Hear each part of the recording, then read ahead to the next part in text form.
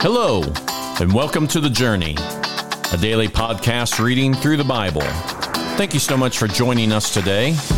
As you listen, we're going to be using the New Living Translation of God's Word. Let's start today's reading. Today we are going to be finishing the book of Isaiah by reading chapters 64 through 66. Oh, that you would burst from the heavens and come down, how the mountains would quake in your presence. As fire causes wood to burn and water to boil, your coming would make the nations tremble. Then your enemies would learn the reason for your fame. When you came down long ago, you did awesome deeds beyond our highest expectations. And oh, how the mountains quaked. For since the world began, no ear has heard or no eye has seen a God like you, who works for those who wait for Him. You welcome those who gladly do good and follow godly ways. But you have been very angry with us, for we are not godly. We are constant sinners. How can people like us be saved? We are all infected and impure with sin. When we display our righteous deeds, they are nothing but filthy rags. Like autumn leaves, we wither and fall, and our sins sweep us away like the wind. Yet no one calls on your name or pleads with you for mercy. Therefore, you have turned away from us and turned us over to our sins. And yet, O Lord, you are our Father. We are the clay and you are the potter. We all are formed by your hand. Don't be so angry with us, Lord. Please don't remember our sins forever. Look at us, we pray, and see that we are all your people. Your holy cities are destroyed. Zion is a wilderness. Yes, Jerusalem is a desolate ruin. The holy and beautiful temple where our ancestors praised you has been burned down. And all these things of beauty are destroyed. After all this, Lord, must you still refuse to help us? Will you continue to be silent and punish us? The Lord says, I was ready to respond, but no one asked for help. I was ready to be found, but no one was looking for me.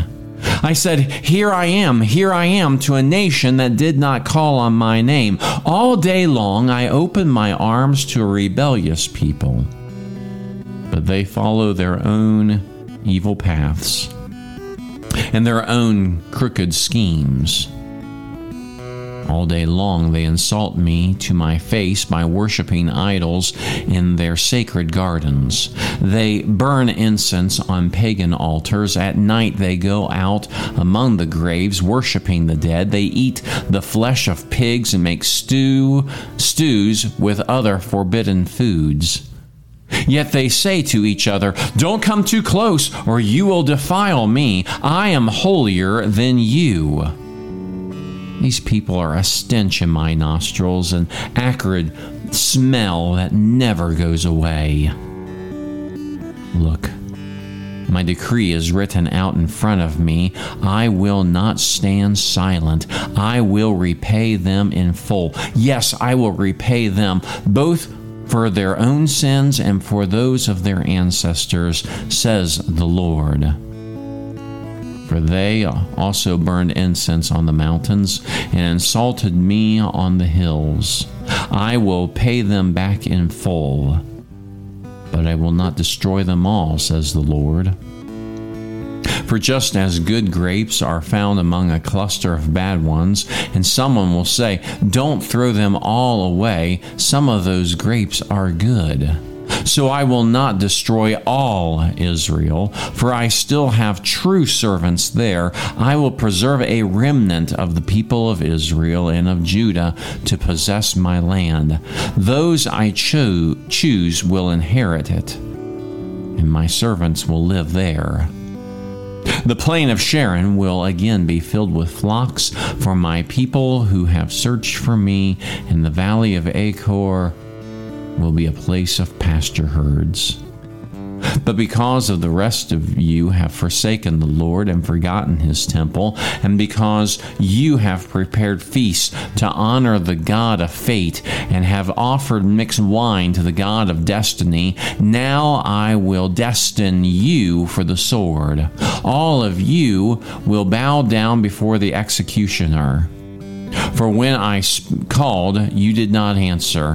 When I spoke, you did not listen. You deliberately sinned before my very eyes and chose to do what you know I despise. Therefore, this is what the sovereign Lord says. My servants will eat, but you will starve. My servants will drink, but you will be thirsty. My servants will rejoice, but you will be sad and ashamed. My servants will sing for joy, but you will cry in sorrow and despair. Your name will be a curse word among my people, for the sovereign Lord will destroy you and will call his true servants by another name. All who invoke a blessing or take an oath will do so by the true God of truth, for I will put aside my anger and forget the evil of earlier days. Look, I am creating new heavens and a new earth, and no one will even think about the old ones anymore.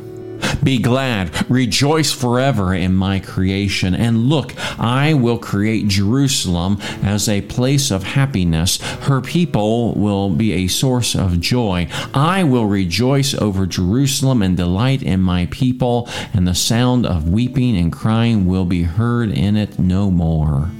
No longer will babies die when only a few days old. No longer will adults die before they had lived a full life. No longer will people be considered old at 100. Only the cursed will die that young. In those days, people will live in the houses they build and eat the fruit of their own vineyards. Unlike the past, invaders will not take their houses and confiscate their vineyards. For my people will live as long as trees, and my chosen ones will have time to enjoy their hard-won gains. They will not work in vain, and their children will not be doomed to misfortune. For they are the people blessed by the Lord, and their children too will be blessed. I will answer them before they even call to me. While they are still talking about their needs, I will go ahead and answer their prayers. The wolf and the lamb will feed together. The lion will eat hay like a cow, but the snakes will eat dust. In those days, no one will be hurt or destroyed on my holy mountain. I, the Lord, have spoken. This is what the Lord says. Heaven is my throne, and the earth is my footstool. Could you build me a temple as good as that? Could you build me such a resting place? My hands have made both heaven and earth. They and everything in them are mine. I, the Lord, have spoken. I will bless those who have humble and contrite hearts, who tremble at my word. But those who choose their own ways, delighting in their detestable sins, will not have their offerings accepted. When such people sacrifice a bull, it is no more acceptable than a human sacrifice. When they sacrifice a lamb, it's as though they had sacrificed a dog. When they bring an offering of grain, they might as well offer the blood of a pig. When they burn frankincense, it's as if they had blessed an idol. I will send them great trouble, all the things they feared. For when I called, they did not answer. When I spoke, they did not listen. They deliberately sinned before my very eyes and chose to do what they know I despise. Hear this message from the Lord, all you who tremble at his words. Your own people hate you and throw you out for being loyal to my name. Let the Lord be honored, they scoff, but be joyful in him. But they will be put to shame. What is all the commotion in the city? What is the terrible noise from the temple? It is the voice of the Lord taking vengeance against his enemies. Before the birth pains even begin, Jerusalem gives birth to a son. Who has ever seen anything as strange as this? Who ever heard of such a thing? Has a nation ever been born in a single day? Has a country ever come forth in a mere moment?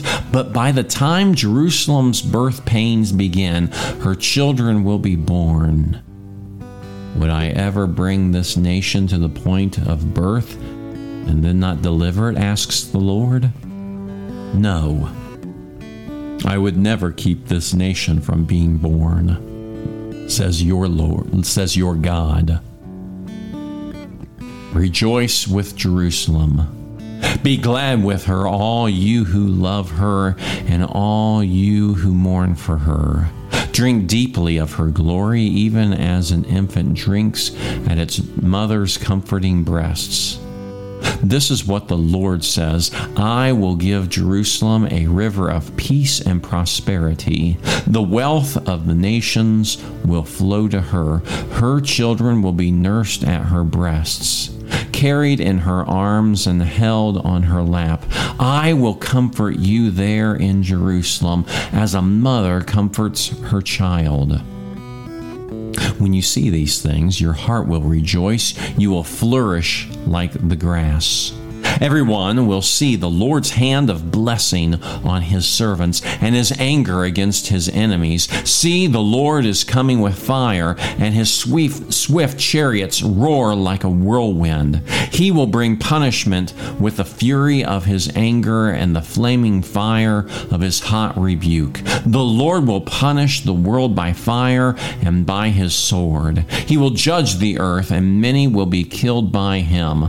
Those who consecrate and purify themselves in a sacred garden with its idol in the center, feasting on the pork and rats and other detestable meats, will come to a terrible end, says the Lord.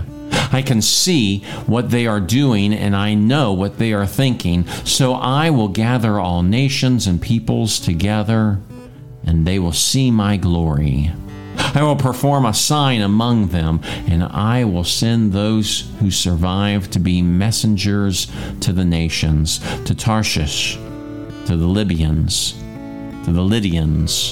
who are famous as archers, to Tubal and Greece, and to all the lands beyond the sea that have not heard of my fame or seen my glory. There they will declare my glory to the nations. They will bring the remnant of your people back from every nation. They will bring them to my holy mountain in Jerusalem as an offering to the Lord. They will ride on horses and chariots and on wagons and on mules and camels, says the Lord, and I will appoint some of them to be my priests and Levites. I, the Lord, have spoken. As surely as my new heavens and earth will remain, so will you always be my people, with a name that will never disappear, says the Lord. All humanity will come to worship me from week to week and from month to month, and as they go out, they will see the dead bodies of those who have rebelled against me, for the worms that devour them will never die, and the fire that burns them will never go out. All who pass by will view them with utter horror. As we conclude the book of Isaiah, there is a passage here that I think applies to us in a very significant way. At the beginning of chapter 65, the Lord says, I was ready to respond, but no one asked for help. I was ready to be found, but no one was looking for me. I just wonder how many times in our own life that we fail to seek out the Lord in prayer because we go it alone. Sure, when the big things of life happen, when there's a serious sickness in our life or perhaps the death of a loved one, we say that we will seek the Lord. But what about daily life? What about every aspect of life? The Lord is here saying that He is willing to respond. Jesus says something very similar, that if we will knock, the door will be opened. If we seek, we will find. So why is it so hard for us to not seek the Lord? Why do we try to go it alone rather than asking Him for help? Whatever circumstance you might be facing today, I would encourage you to first go to the Lord. To remember that He is there. Not as an afterthought, not as our last hope, but He should be our first hope.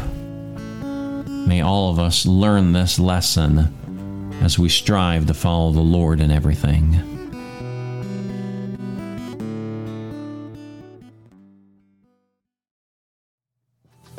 Thank you again for joining us for the journey. Please be sure to share this podcast. Today's reading was from the New Living Translation of the Holy Bible and used with permission. Have a blessed day, and we hope that you'll join us again tomorrow.